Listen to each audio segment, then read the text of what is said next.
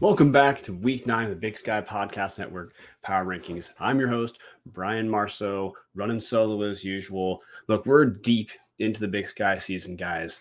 3 weeks left in the entire Big Sky season. October is coming to a close. All the October games, of course, done now. So we're shifting now tonally to a different time in the football season. Yeah, I'll tell you guys where the power rankings come from in a second. But every game, guys, I've been a fan of terrible teams. And I just have to tell you, we're at the point of the season where whether your team's shitty or whether your team's very good, this is the serious part of the year. For the shitty teams, the narrative for next season is being set today, and expectations for recruitment heading into next season, they're being set today. So if you're a team like Cal Poly, if you're a team like Northern Colorado, it's pretty bleak. And I can tell you that being behind the front lines of some god-awful seasons as a Vandal fan, these games still matter, guys. It's as far as like the tone also of fan bases. If your team sucks, it is only the dead serious and probably family who's really paying much attention, which means it's the lifers who are always going to be at those Idaho State games or those Northern Colorado games. And if you're going to games where teams are awful, again, a lot of experience here, guys. The discussion from the fan base is, do we get rid of the coach, or how the heck do we ever turn this around? Conversely, if your season's going well, we're in the home stretch where a team like Idaho is playing for, can they make the playoffs? Then can they get a seed? A team like Montana is trying to figure out how to right the ship, but they still control their destiny. And then Montana State, not Idaho State, good God, barring from the Sacramento State announcers screwed that up a ton last night. But if you're Montana State, you're Idaho, you're Sacramento State, you're Weber State, all those teams still have at least a chance at a share of Big Sky Championship. So we're kind of done with where football is just fun earlier in the season, especially early in conference play. And we're at the point where every game matters, really matters, even if your team sucks. So with that being said, we're still not changing how we're covering the power rankings here. I'm going to be slamming through the bad teams. But if you're a listener for the first time, curious how these rankings are put together, voters from Big Sky Podcast Network shows like Tubbs of the Club, where me, Martin, new writer Josh Grissom, and Dallas Hammer, we all vote in the power rankings. Mike Nugent, Brent Wahlberg from Gris Fan Pod, they vote. Both Ryans from R&R Catcast, Colby Peterson, and Dustin Chapman from Weber State Weekly vote. In addition to guys like Kyler Neal, who's both affiliated with Big Sky Podcast Network and FCS Fans Nation. I've got Kevin Marshall of FCS Nation Radio. We've got beat reporters like Greg Woods from covering Idaho State, Taryn Kovac used to cover University of Idaho, Jaden Adams, who covers Northern Colorado. It's a large group of guys who pay, and a couple gals, who pay a lot of attention to Big Sky Sports. The votes are averaged out, and that's your rankings. So if you disagree with any of the rankings, please comment in the live video if you're watching, or respond to social media stuff. Tell everyone what they got wrong. Tell everyone what they got right. But this week, we're going to really skim through the bottom of the barrel, because we're the half the conference right now. I think we just know who they are, and it's not in a good sense. So we're going to start at the bottom like we always do. And the first grouping, I'm calling them the unspeakables. We got number 12, Cal Poly, number 11, Northern Colorado. Nice misspelling for Northern Colorado staring at us, which I will not correct. And number 10, Idaho State. Only one of those three teams was in action this week. It was number 12 Cal Poly. And number 12 Cal Poly traveled to UC Davis. Not a long drive, or not a long flight. Don't know the California geography well enough to answer that one. And you know what? Bo Baldwin's guys probably wishing they had not made the trip. Cal Poly goes down 59-17 in a game that was, I mean, you can call it kind of close at halftime. Cal Poly was only down by 14 at half. There was a point in the second quarter when, after a Jaden Olson 36-yard field goal for Cal Poly, the Mustangs were only down by 11, so I guess they can pat themselves on the back there. But Mustangs were outscored 28-0 in the second half. I guess the only noteworthy thing to me here is Spencer Brash was back in at starting quarterback for Cal Poly after sitting out just about all of the Eastern game. Brash goes 28 to 47, 357 yards, 2 touchdowns, 3 picks. And look, this is Cal Poly. They can pass. They turn the ball over. They cannot defend whatsoever. Beau Baldwin, if you watch Cal Poly, which maybe you shouldn't, but if you watch Cal Poly, you're going to see in moments that the Mustangs have made progress offensively. It never sustains through an entire game, but there's moments where you can see the Mustangs drive and think, okay, I understand what Beau Baldwin's doing. The problem is whatever strides Cal Poly's made on offense, defensively, they're a long ways away from being anything close to an adequate or flirting with adequate FCS level defense. Gave up 682 yards to UC Davis on Saturday. On the season, Cal Poly is given up 39.2 points per game. Total yardage Cal Poly has given up is 523.6 yards per game. And as a comparison, just total yardage, hey, Cal Poly has given up 523.6, like I said. The best total offense on average in Big Sky Conference play is UC Davis, partially based off of this huge game against Cal Poly. Davis is averaging 549.4 yards per game. So an average outing for Cal Poly defensively is surrendering yardage that would be the second best offense in the Big Sky. But of course, they play a lot of teams in the Big Sky. So there you go. There's just nothing that Cal Poly can do on the ground or through the air in any respectable way until that changes. Nothing's going to change in Cal Poly. We're just going to slam through Northern Colorado, Idaho State. Neither of them played. No real change in prognosis. We'll hit who those teams play when we hit the top half of the conference. Also, in addition to Idaho State and Northern Colorado being on bye, Northern Arizona, Montana State were on bye this last week. This coming week, week 10, there's not a single team on bye. So a couple more games, and we still have some of those marquee matchups we'll hit in a second. My other grouping, that is bottom half of the conferences, I'm calling them worse than we thought. Number 9, NAU, number 8, Eastern Washington, and number 7, top 5, Portland State.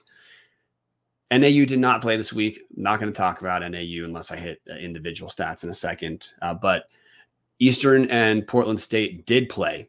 So a real head-to-head of the top of the bottom of the conference. And really my takeaway here, because I'm going to talk about both these teams at the same time because they're so dang close, is the narrative around Eastern this year, partially said on my show and partially said just around the Big Sky, is that Eastern's is a solid football team that has just had a murderer's row schedule, which is, look, that's true. Eastern has had a freakishly rough schedule this season. But the second half of that narrative is when Eastern plays not as good teams, they're going to pick up wins, which we did see Eastern pick up a win first week of the season against Tennessee State. We did see Eastern pick up a narrow win last week over Cal Poly. And I think the takeaway that the casual fan, I'll put myself in here, had when Eastern narrowly beat Cal Poly 17-10 last week is that, look, that was just a weird game for both Eastern and Cal Poly because both of those teams are so bad defensively. They were trying to change up whatever they were doing, especially Cal Poly, not even playing passing quarterback Spencer Brash for more than one pass attempt. I think we're starting to see that the reason Eastern and Cal Poly was close a week ago is because Eastern's just not good. So against Portland State at home, Eastern Washington loses 38-35. Now, this was a game where Eastern had to mount a pretty furious comeback. Eagles were down 35-7 at half and made it a game. I mean, Portland State put the game away on a field goal with 9 minutes, 51 seconds left in the fourth quarter. That made it 38-21. Eastern got as close as 38 after a couple of Gunnar Talkington touchdown passes. But Eastern was completely dominated in the first half of this game. And the culprit for Eastern, they're absolutely terrible. They're terrible on both against Pat.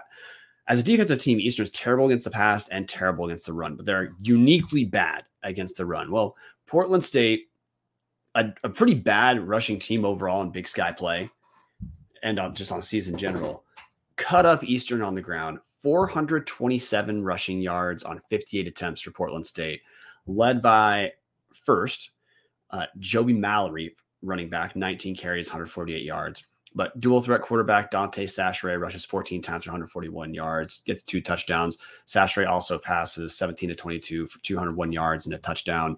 On the Eastern side, Gunnar Talkington goes 36 of 60 for 394 yards, 3 touchdowns and a pick. On the ground, Eastern, relatively effective, 170 rushing yards on 24 carries, but obviously not enough. And the big deal for Eastern was getting so damn far behind early against Portland State that even though Eastern did make an impressive comeback, it outscores Portland State 28-3 in the second half. It wasn't enough. And look, the culprit for Eastern this whole season has been defensively, in particular on the ground. Look, Eastern now, this is just Big Sky games, so not counting those FBS games. Eastern's giving up 310.6 yards per game, surrendered 16 rushing touchdowns in 5 Big Sky games, and allowing 6.1 yards per rush. This game was particularly bad for Eastern, giving up 400, but this is now who Eastern is. Eastern is a strong offensive team who cannot stop anyone. So look, Eastern might have a win left on their schedule, but the light Eastern had, dangling at the end of their season of, hey, they're going to get a couple wins against shitty teams. And then the reading of Eastern's record was, hey, it's a rebuilding year with a rough schedule. That's it. I do think it's a rebuilding year. I don't think Eastern fans should panic for next season, but I don't think Eastern is what we thought they were. So yeah, they're in the bottom half. Portland State is not a good football team, but if they're going to play Eastern, and if Portland State's going to get games where Sacheret gets to account for 342 yards and 3 touchdowns on his own with no turnovers, Portland State's going to have a chance to win some football games. Unfortunately for the Vikings, they don't get to play Eastern every single week. Moving out of the bottom half of the conference, we're now going to get to the more interesting teams. Number 6, what I call alive but barely, is UC Davis. Now, UC Davis, as covered, beat the shit out of Cal Poly 59-17. Almost 650 total yards on the game, which has been kind of the MO for Davis this season. Davis is a very strong offensive team. And I want to hit the comment section really quick. Max says there is not a D1 team in Colorado, Max parrots my misspelling. Thank you, Max. There is not a D1 team in Colorado playing at a level worthy of correct spelling. God damn right, Max. Back to UC Davis. So, look, UC Davis, the MO for the Aggies is this team is absolutely effective moving the ball both through the air and on the ground. Total yardage, the UC Davis leads the Big Sky in conference games at just under 550 yards per game. They're number 3 rushing offense at 226 yards per game, 6.1 yards per rush, which at a per rush basis, UC Davis is narrowly the most efficient rushing team in the league. Passing ball, UC Davis is the number 1 passing team, 323.2 yards per game. So Davis is effective both on the ground and through the air. That's been established for quite a while, minus 2 FCS games against Weber State and South Dakota State. But the reason I call Davis alive but barely is UC Davis has not anything flirting with an impressive win on their resume. So for Davis is 100% still alive in the playoff hunt, but Davis has no margin for error whatsoever. Davis has, to close the season, Davis plays Idaho State on November 5th, so this week. Followed that up with the game at Idaho in Moscow, and then close the year at Causeway Classic at Sacramento State. So Aggies have to go 3-0 to have a shot in the playoffs. And the issue they're going to run into is picking up wins at Idaho and at Sacramento State. If you look through the Davis schedule right now, Aggies sit at 4-4 on the year. In Big Sky play, Davis has 3 wins. They're all consecutive over Northern Arizona, Northern Colorado, Cal Poly. They're going to get their 4th Big Sky win over Idaho State this coming week. But those are the impressive wins for Davis right now. Their other win on the season is in the out-of-conference beating Pioneer Conference San Diego 43-13. So none of those wins are close to impressive wins. Like if we go to Sagarin, the most impressive win right now, Davis Sports is over Northern Arizona. That's the number 178 team in the nation in Sagarin. Now that counts FBS as well, but we're closing in on 200 as the best win for UC Davis. So it's important for Davis to win out. They don't have a schedule to squeak into playoffs with 6 wins. They're going to have to pick up 7. Now, if Davis picks up wins at Idaho and at Sacramento State, look, that's easily a playoff resume, even with 7 wins, because suddenly having 2 top 10-ish, depending on where Idaho lands in the stats poll. I'm just kind of giving up faith on Idaho climbing too much in the coaches poll, and I don't think people should care about the coaches poll. However, it is used for the setting of the playoff bracket. Not going to touch that tangent, but Davis absolutely has to pick up wins. But look, the thing that we're going to find out in 2 weeks, we're not going to find out anything about Davis against Idaho State. Idaho State's a terrible football team. We're going to find out against Idaho how much of this offensive production in Big Sky play is because Davis is simply good, and how much of it is because, well, look, if anyone got to run through a back-to-back schedule of NAU, Northern Colorado, Cal Poly, Idaho State, they're going to put up pretty impressive Big Sky numbers. The 2 games Davis played earlier in the year against better Big Sky teams, we had an opening Big Sky play week loss against Weber State in Davis, 17-12.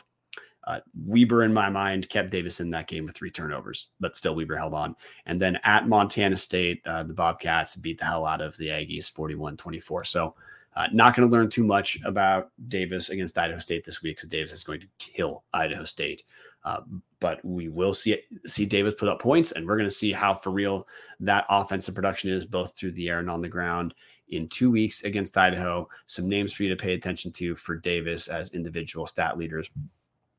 Quarterback Miles Hastings has 18 touchdowns, 1 interception, Big Sky play, leads the league in passing yards per game at 332.9. The 18 touchdown to 1 interception ratio in particular is pretty damn good, completing 75% of his passes easily.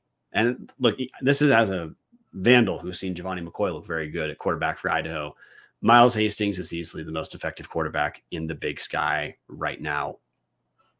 But we're going to find out how much that matters in a couple weeks. On the ground, Davis has number 2 running back in the league, Alonzo Gilliam, senior.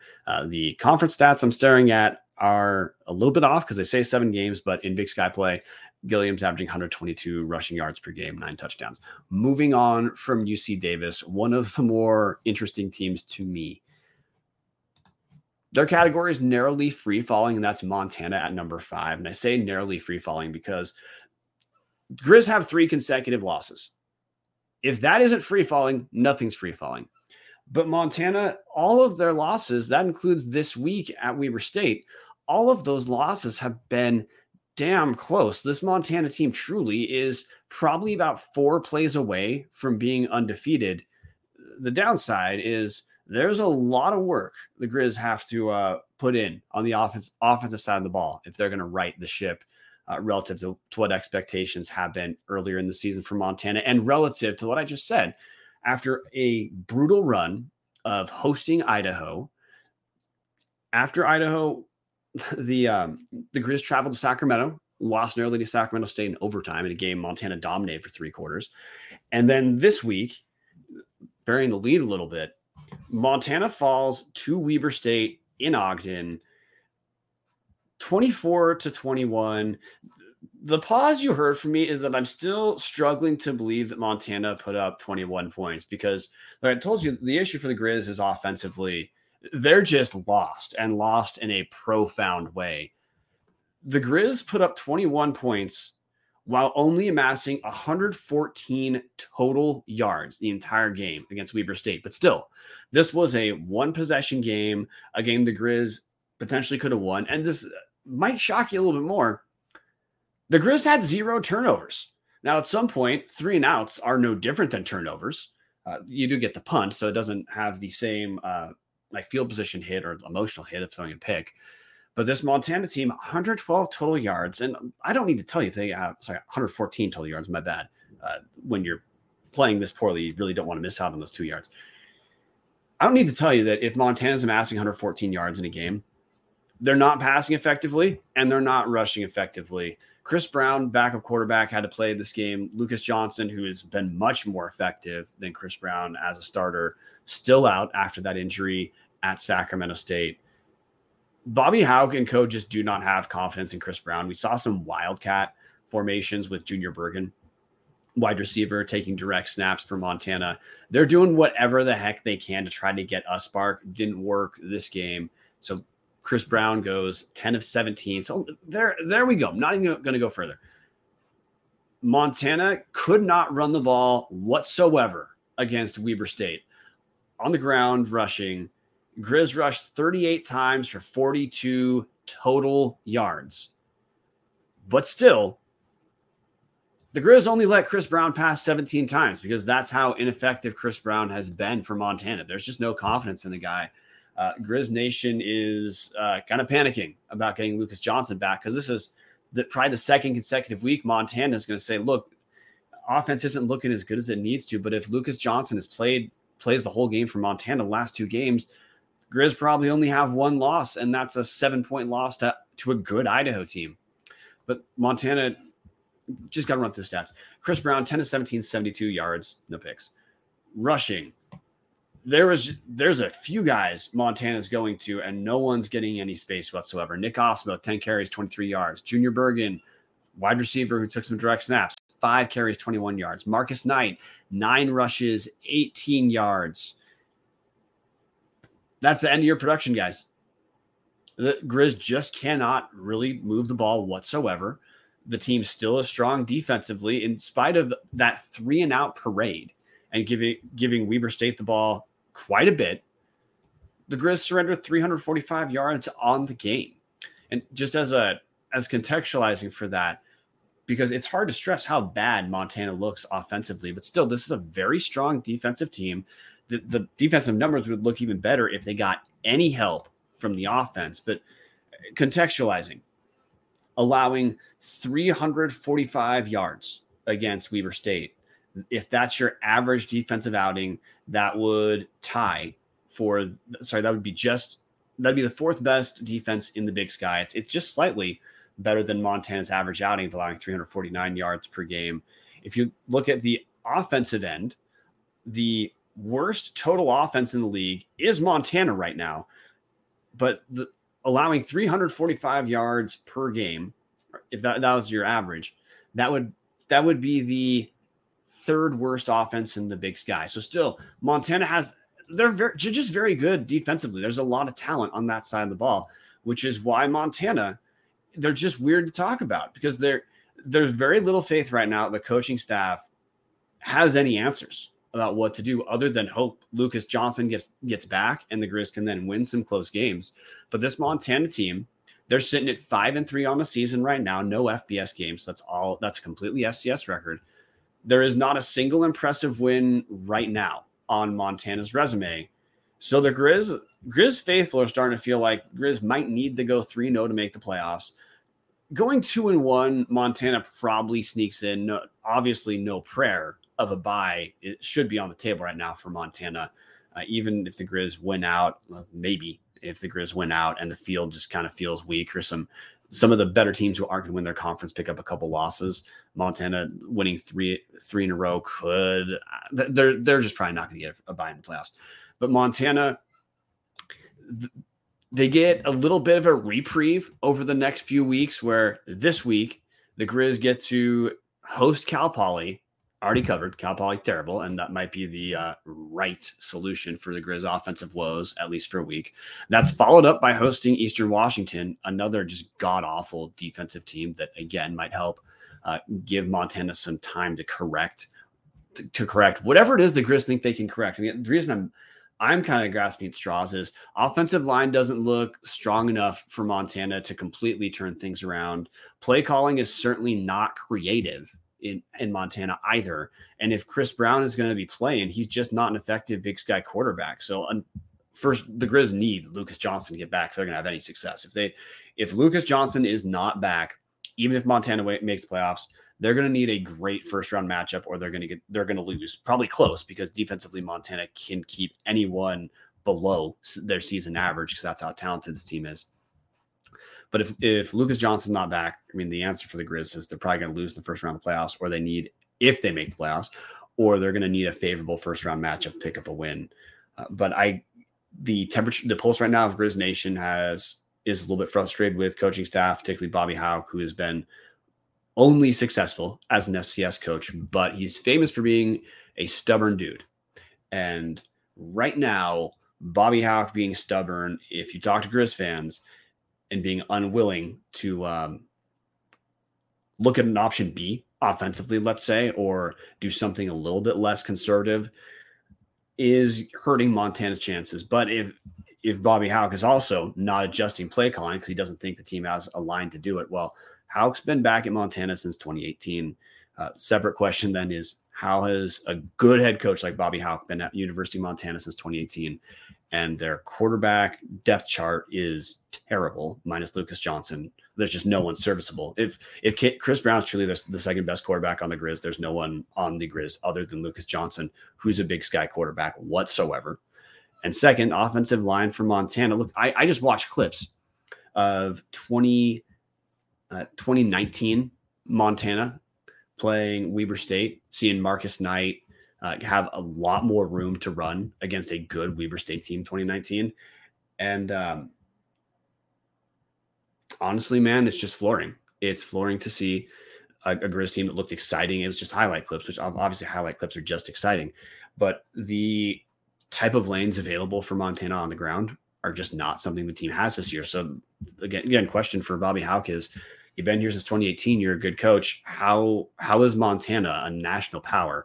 How is their offensive line as weak as it's been? That either there's an issue with Hauck not taking the Xanax on play calling, or Hauck doesn't have the guys to be as aggressive as his team would need to be more effective on the offensive side of the ball.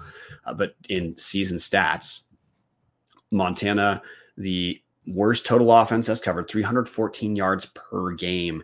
And look, I have made fun of Max McCaffrey at Northern Colorado for being a terrible OC because I should. There is a 37-yard gap per game between what Montana's doing now and Max McCaffrey's Northern Colorado offense. That's 351 yards for Northern Colorado, 314 for Montana. So look, if that's not enough to tell you guys that Montana is just lost offensively, I don't know what else there is to go to. But now at individual leaders, I looked this up just for fun. Montana does not have anyone in the top 10 in the Big Sky in rushing. They don't have anyone in the top 15 in the Big Sky in rushing. The number one rusher for Montana at a per game basis is the number 18 rusher in the Big Sky. That's Nick Osmo at 41 yards per game, 3.9 yards per carry, which I'm not even going to look up where that would rank at yards per carry. Actually, you know what? I'm going to, because I can just click here. So at 3.9 yards per carry, Nick Osmo is the 35th most efficient rusher in the Big Sky. And that's the top rusher right now for University of Montana. Now look in the passing stats. Lucas Johnson is the number 10 passer in the Big Sky. So look, even when Lucas Johnson was playing, he certainly wasn't lighting up the scoreboard, throwing for 250 yards per game, which isn't even in this era. That 250 yards is not even what you'd call hyperbole. Johnson was averaging 155 yards passing per game in Big Sky play, which is 10th, just below Dante Sacheret at Portland State, about 26 yards per game below Sacheret at Portland State. He's 44 yards, 41 yards below Jake Dunaway at Sacramento State. Jake Dunaway doesn't even play more than half the game sometimes, depending on how Asher O'Hara is playing. So there's just no way to look at it for Montana. The issue is this is a supremely talented defensive team who is looking at squandering pretty damn impressive talent because the Grizz just can do nothing offensively. And that when I say nothing, I mean like worst in the Big Sky level production on the offensive end. That's what this University of Montana team has become right now. Look, Max in the comment thread, eGriz has been a fascinating read lately. Oh yeah, eGriz. Now eGriz is the most active message board in the Big Sky in terms of volume of posters. sometimes a term of aggression. The best place to post in the Big Sky is obviously the hashtag OnlyTubs Discord, patreon.com/Tubs the Club, if you're interested. Which I say as a joke, actually, the Tubs the Club Discord is, I'm going to pull back the curtain a little bit. I help run it. Shockingly fun to be part of that group. But like Max said, look, the Grizz Nation is not taking this easy, even though all 3 games have been close losses to very good teams. Going to hit those scores real quick, then move on from Montana. But the Grizz 3 losses, Montana lost the 3-game losing streak active, lost at home to Idaho 30-23, at Sacramento State 31-24, then at Weber State 24-21. So there's a reprieve as already hit with the schedule with Cal Poly and Eastern coming up. But if Montana doesn't get that offensive thing figured out in some way by November 11th at Montana State, the Grizz are going to have 7 FCS wins and no impressive wins whatsoever. And it will be on the table that Montana is left out of the playoff bracket. I'd expect that if that's the case, if Montana finishes with 7 wins, they're probably going to just barely make it into the playoffs, but they probably will. They're a marquee team. And most of their FCS wins are almost all against top 2 conference teams in the nation. I mean, 6 of, if that's what happens for the Grizz schedule, and the Grizz win 7 games, win against Cal Poly and Eastern, then lose Montana State. 6 of the 7 wins for Montana will be against either Missouri Valley or Big Sky Conference teams. So that will matter for something, but Grizz will still be anxious waiting for that playoff bracket to be announced. Moving on from Montana, we have number 4 and number 3. I'm calling these contenders in need of help. Number 4, Idaho, and number 3, Weber State. And I say that because now we've shifted from the Montana talk is, hey, can the Grizz make the playoffs? They're not going to win the Big Sky Conference. It's just not possible for the Grizz to do that. Well, in theory, it's possible if teams like Montana State lose out, if Idaho loses out, and if Weber State loses out. Sure, the Grizz are back in the picture. It's not going to happen. Idaho, number 4. This week, the Vandals, heartbreaker for the Vandals. They lose to Sacramento State in Sacramento at Sacramento's homecoming, 31-28. Now, got to say it from the Idaho end, because we'll talk about the Sac State end for a little bit. Idaho was getting dominated for three quarters of this game. With 7 minutes, 40 seconds left in the third quarter, Sacramento State on a 8-yard touchdown pass from Asher O'Hara to Pierre Williams. Sacramento State pulls ahead 24-7. 17-point gap for the Vandals, looking pretty bleak. Idaho just could not stop Sacramento State on the ground at all. We'll hit those stats in a second. From 2 minutes and 54 seconds left in the third quarter to the end of the game, Idaho blitzed back. 3 touchdown passes to Hayden Hatton from Giovanni McCoy. 2 Idaho picks on back-to-back passes from Sacramento State, eerily similar to the back-to-back picks Idaho had at Montana in the 30-23 win a couple weeks ago. Idaho actually pulls ahead after that third touchdown pass. In those 3 touchdown passes, Sacramento State did not score and they had the ball at all. So Idaho pulls ahead 28-24 with 6 minutes and 26 seconds left. Then Sacramento State, they come roaring back. Long drive culminating in a 2-yard touchdown run by Asher O'Hara with 1:48 left. Idaho moved a little bit in their 2-minute drill offense, but turnover on downs ended the game for Idaho. Very good showing for Idaho at Sacramento State, at number 2 in the nation. Sacramento State through the air, Giovanni McCoy goes 18-33 for 207 yards, 3 touchdowns, all to Hayden Hatton. On the ground, Elijah Cummings led Idaho 10 carries for 62 yards and a touchdown. And in the receiving room, Hayden Hatton, man, 7 catches, 113 yards and 3 touchdowns. If Idaho wins this game, Hatton's probably in discussion for Big Sky offensive player of the week. The issue for the Vandals, this was the number 1 team rushing defense in the Big Sky heading into this game. But, asterisk, this was accrued at the time by Idaho having played the 4 worst rushing teams in the Big Sky. Those four teams included Northern Colorado, Montana, as we've already hit on, Portland State, and drawing a blank. NAU. Sorry, NAU is the other one. So that's not in order, but those are the 4 terrible rushing teams Idaho played.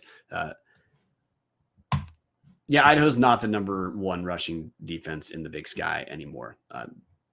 This game against Sacramento State almost doubled the per rushing yards allowed per game in the Big Sky of Idaho, pushing the number from around 70 to 122, which still those numbers are not bad on the season. In this game, though, Idaho on the ground surrenders 299 rushing yards. If you subtract sacks, it was 304 rushing yards on 53 attempts. That's 5.6 yards per rush. Vandals just had no answer for Sacramento State on the ground. The Vandals did have an answer for Sacramento State through the air. More or less completely shut down Sacramento State's pass game. Jake Dunaway goes 6 of 17 for 81 yards, 1 touchdown, and 2 picks. Asher O'Hara passed twice for 11 yards, did throw a touchdown. That's a total of 8 for 19 for 92 yards, 2 picks, and 2 touchdowns. So Idaho was effective in shutting down Sacramento State through the air. So the takeaway I'd say for Idaho against good Big Sky teams, this pass defense for the Vandals is for real. The league rankings for Idaho would put Idaho's pass defense right now as the number 3 pass defense, but they're the most effective in Big Sky play at forcing turnovers with 10 interceptions on the season, 9 passing touchdowns allowed, 10 picks. The 10 picks, forcing turnovers, that's been key to Idaho's success, particularly against in beating Montana and getting back against Sacramento State. So pass defense for Idaho is absolutely for real.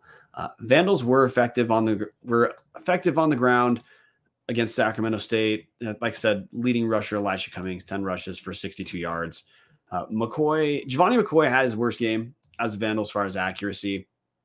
Really, for the first half of this game, McCoy was just missing guys, and Idaho relative weakness, which will matter when we talk about the rest of Idaho's schedule, maybe against UC Davis. Idaho, of the remaining good teams, has the most favorable run of 3 games here on, with hosting Eastern this week, Davis next week, then closing out the season at Idaho State. But Idaho now, they're clearly a playoff level team. If they're going to have a share of the conference title, Idaho has to win out and hope that Sacramento State and Montana State pick up losses elsewhere, which there's potential losses for both those guys. We'll hit that in a second. But for Idaho to have success in the playoffs, we're going to have to see probably stronger pass blocking. McCoy just did not have a lot of time in Sacramento State. Sacramento State's a good defensive team for sure. But McCoy was under duress quite a bit, and then McCoy also just missed some passes in the first half. This is the kind of game where, with some of the passes McCoy was missing that he doesn't typically miss. McCoy has been very accurate throughout the season in Big Sky play. He's passing just over 70% on the season, 70.6% of the season. He's thrown 14 touchdowns, 1 total pick, averaging 187 yards passing per game. However, his attempts are not that high relative to the success that McCoy's had, because Idaho is a run first team for sure. They typically rush about 60% of the time, rush about 40% of the time. McCoy is the number 7 quarterback in the Big Sky in pass attempts at 126. That's only 9 more pass attempts than Jake Dunaway at Sacramento State, and Jake Dunaway doesn't play the entire game. He's kind of my barometer for production, and that just tells you this is a rushing team first, and Idaho's been effective on the ground. But against some better teams like Sacramento State, Idaho's going to have to be able to reliably move the ball through the air. McCoy's been very accurate, very efficient, but this game was, accuracy-wise, definitely McCoy's worst. Didn't throw picks, so good news for Vandals is he's not making those type of mistakes. And McCoy, there were some timely drops too. Look, the last drive, Michael Graves, wide receiver, got injured on play, but he dropped what would have been a first down right off his hands for the Vandals on 3rd down. Then McCoy goes down, 4th down, sack, fumble, whatever. Don't remember what the ruling was. Game was over anyway at the time. But look, so McCoy had Idaho's banged up in the receiving room. 3 of their top 5 receivers are out now, so that does matter. But things are looking bright for the Vandals. They have a favorable schedule. If there's any offensive kinks you think Idaho needs to work out, Eastern Washington's a great team to get to work them out against. But got to throw the asterisk here, because a little bit of the talk about Idaho might sound slightly gloomy. Sacramento State's a very good football team. They're strong defensively. held Idaho to 351 yards. But this was a game, Idaho was dominated for about 3 quarters. Truly, Idaho was dominated first 3 quarters of this game. Sacramento State just looked like a better team.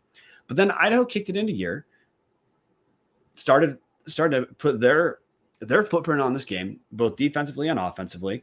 And when Idaho was hitting, they looked easily as good as Sacramento State. So this is a game that, to me, Idaho, a couple plays go differently.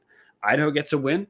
Honestly, on Asher O'Hara's, just before Asher O'Hara's touchdown run, he had a different run where Paul Moal, a linebacker for Idaho, stripped him. But the call was that Asher O'Hara's momentum was stopped, so the play was essentially dead. Replay did not show Asher O'Hara's momentum being stalled, but that was not why Idaho lost this game. Idaho lost to Sacramento State because they could not stop the Hornets on the ground. But the Vandals get a tonic against Eastern this week, then a second test of the Vandal defense in 2 weeks against Davis. The Davis matchup is starting to look a little closer on paper because of the Davis has been able to feast on just terrible Big Sky teams.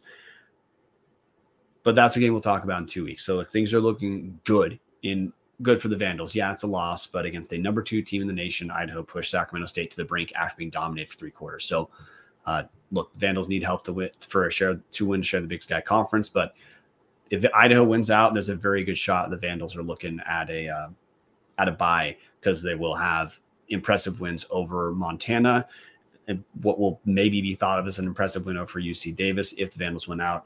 Plus, all the Vandals' losses, none have been bad.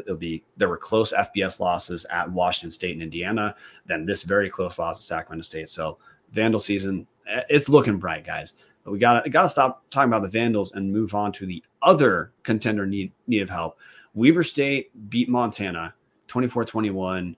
Look, Montana's hapless offensively right now, and if you're going to be hapless offensively, you're just going to do nothing against Weber State. I'm still a little bit astounded this game was as close as it was.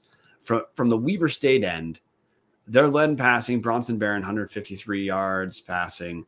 Dante McMillan leads Weber State on the ground, 100 yards rushing on 23 attempts.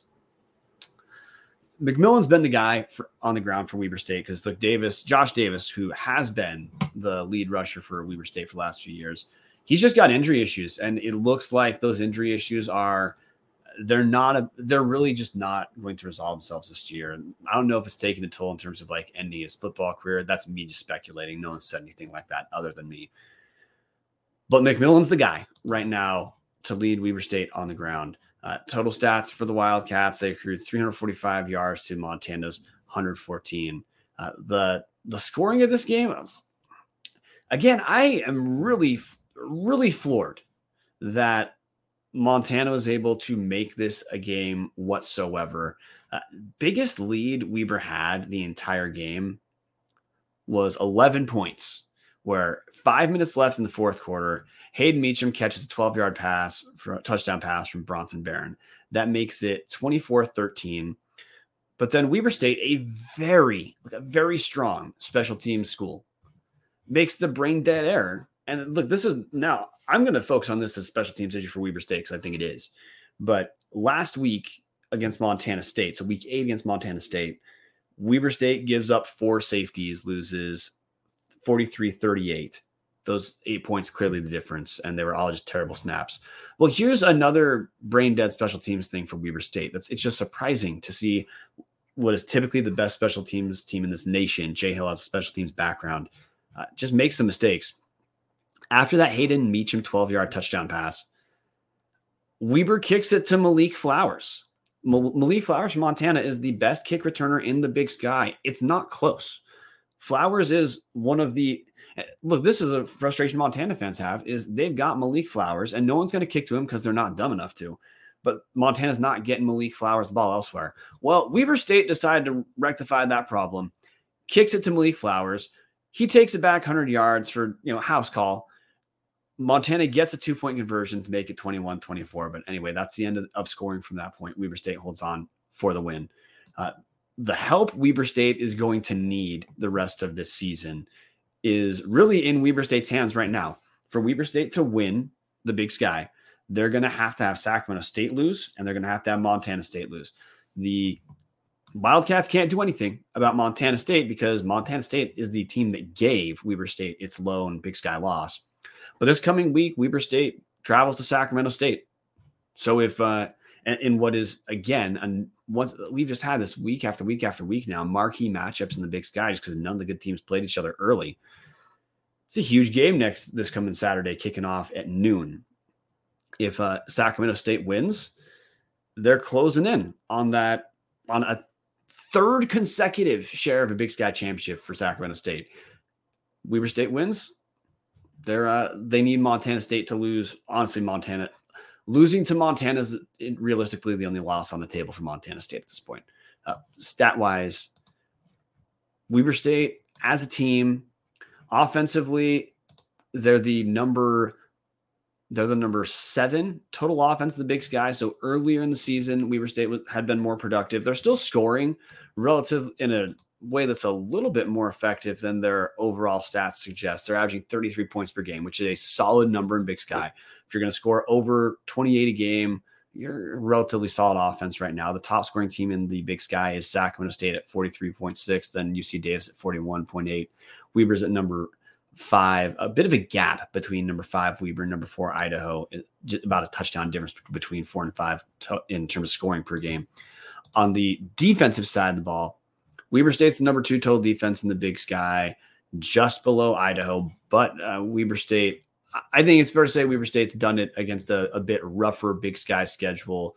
The Wildcats' Big Sky schedule so far includes wins at UC Davis. That's a team that still looks solid. Beat Eastern, who's terrible. Portland State is terrible. Lost to Montana State, who's good. And beat Montana, who is good. They're struggling, but they are still good. So there's 2 kind of impressive wins on there for the Wildcats. Individual stat leaders for Weber. Bronson Barron's been the quarterback the whole season. He's been healthy. He's averaging 140 yards per game. He's thrown 8 touchdowns, 3 picks. He's okay. He's a middle of the pack Big Sky quarterback. His yards per game right now put Barron as number 7. So I misread that. Number 7 quarterback, 203 passing yards per game for Bronson Barron. Really close to dead center of the pack. I think that's a fair assessment of who Bronson Barron is for Weber State right now. Top rusher for Weber State is Dante McMillan. He's the number 9 rusher in the league, averaging 80 yards per game, 7.2 yards per carry. There's not another Wildcat. Well, there's a Wildcat at number 20, Damon Bankson. He gets 49 yards per game, 5.7 yards per rush.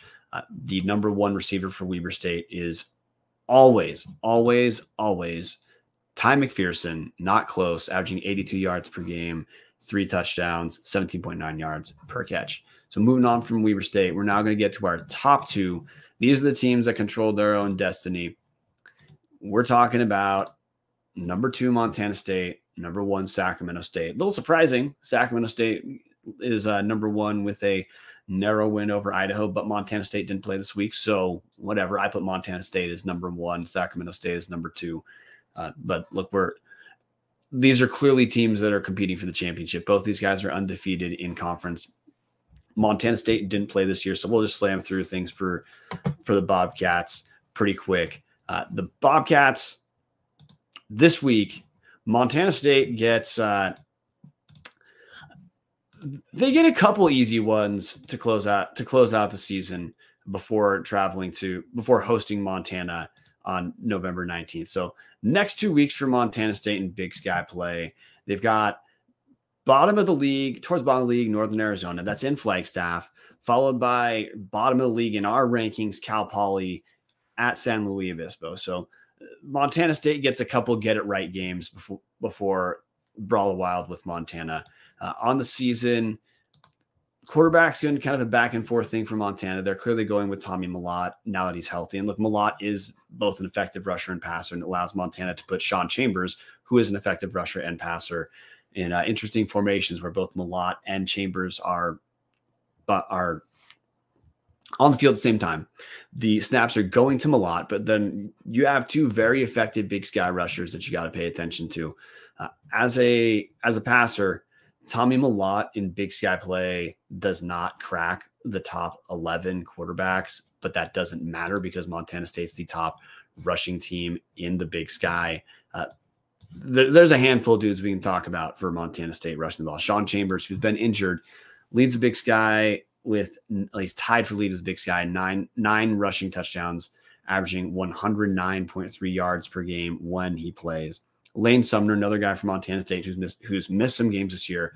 He's the number 8 rusher in the Big Sky, 68.5 yards per game. No Big Sky rushing touchdowns, but definitely had some OOC touchdowns.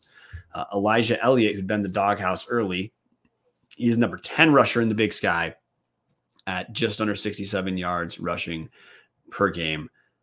So look, we just hit 3 guys for Montana State in the top 20.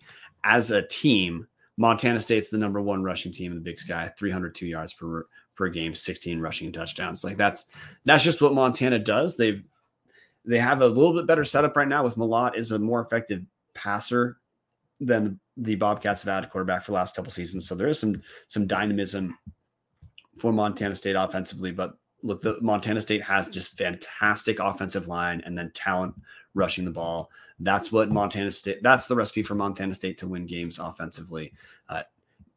Defensively, Montana State still fine, guys. Number 3 total defense in the Big Sky, 335 yards allowed per game. Now, got to throw the minor asterisk here for the Bobcats because Montana State has had a relatively favorable Big Sky schedule. The best Big Sky team, well, that might be a little unfair. The Bobcats did beat Weber State 43-38 last time we saw them. So, yes, that was unfair. Bobcats have conference wins over Weber State and UC Davis, and then mostly other teams that are not that great. But hey, like half the conference isn't that great relative to what we're talking about for the Big Sky. So that's not exactly a mark against Montana State. Those conference wins are the impressive wins because Montana State's out of conference wins were not against Big Sky caliber teams. But hey, they were FCS wins, so that matters. Montana State, really the thing that they're going to coast to wins at Northern Arizona and at Cal Poly these next 2 weeks. And then look, Montana State's got the added motivation. Not only should they be playing Montana in Bozeman for a Big Sky championship, or at least a share of a Big Sky championship, depending on what Sac State does, but Montana State can feel like they've got a chance to end Montana season as well.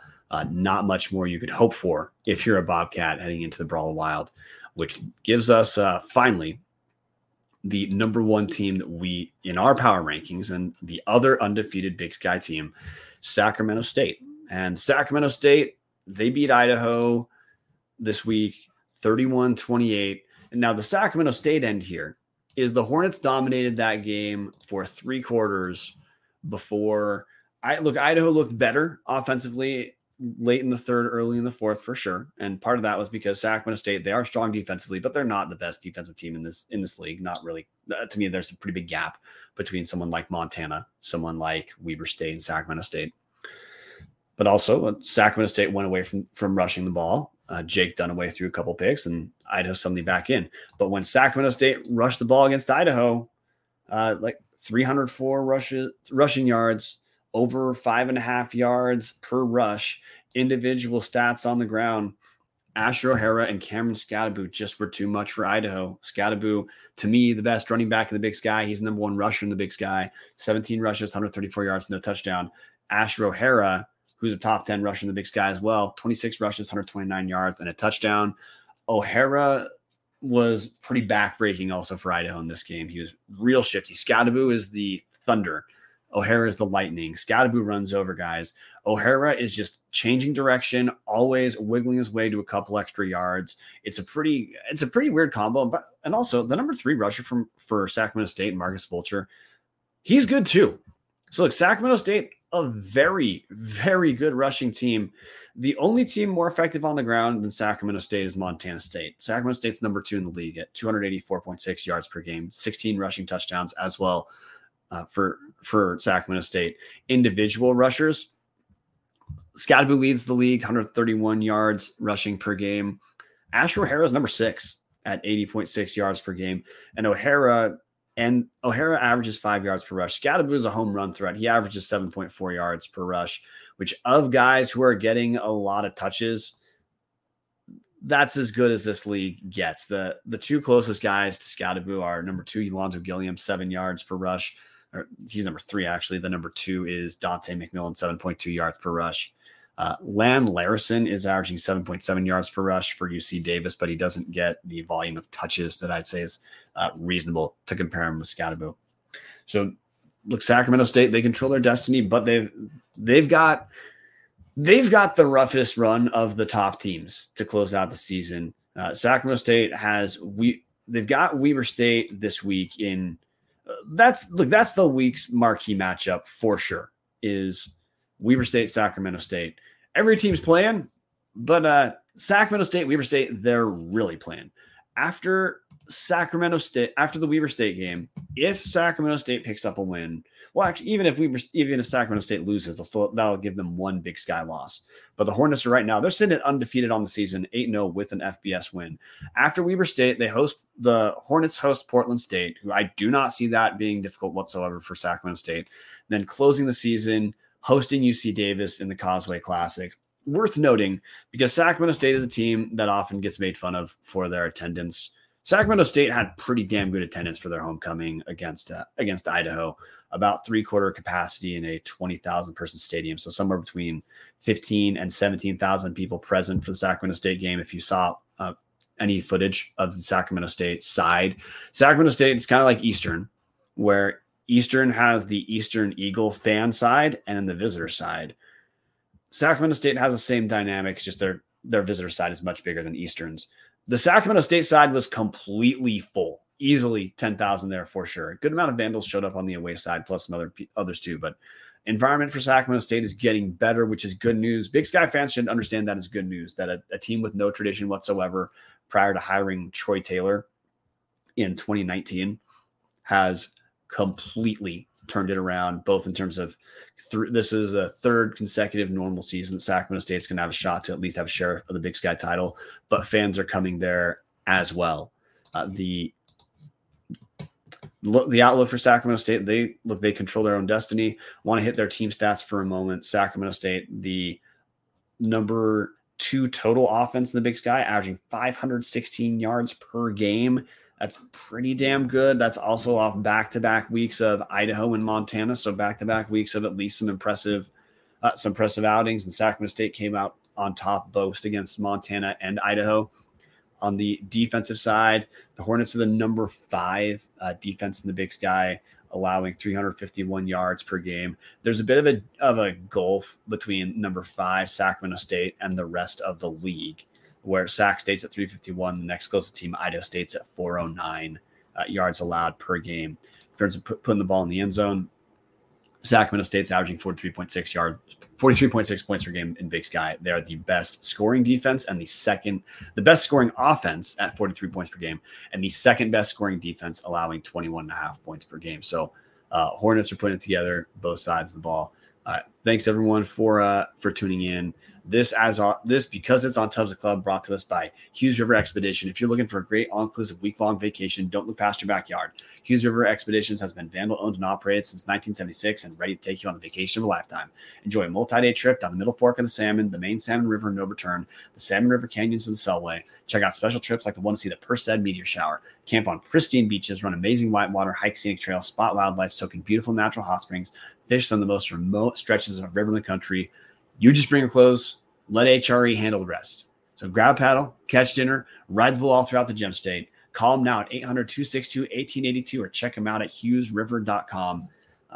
To close, guys, we're going to spend a little bit more time as the season gets closer to a conclusion, because we only have a few of these left, guys. This season, football season goes by in a blink, man. We've got less than a month and the Big Sky season's done.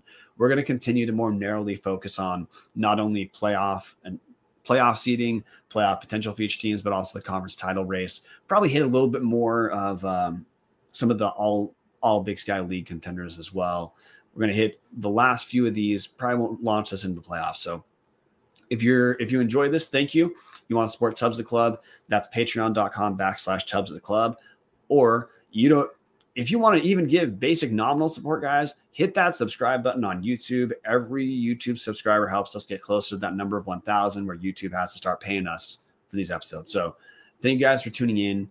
Hit the comment section, post on social media if you think we got some of these things wrong. I honestly think the top 6 is pretty undisputable.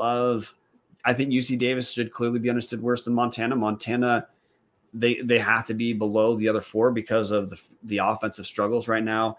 And then Weber State and Idaho, they're both very good, but each has a close loss.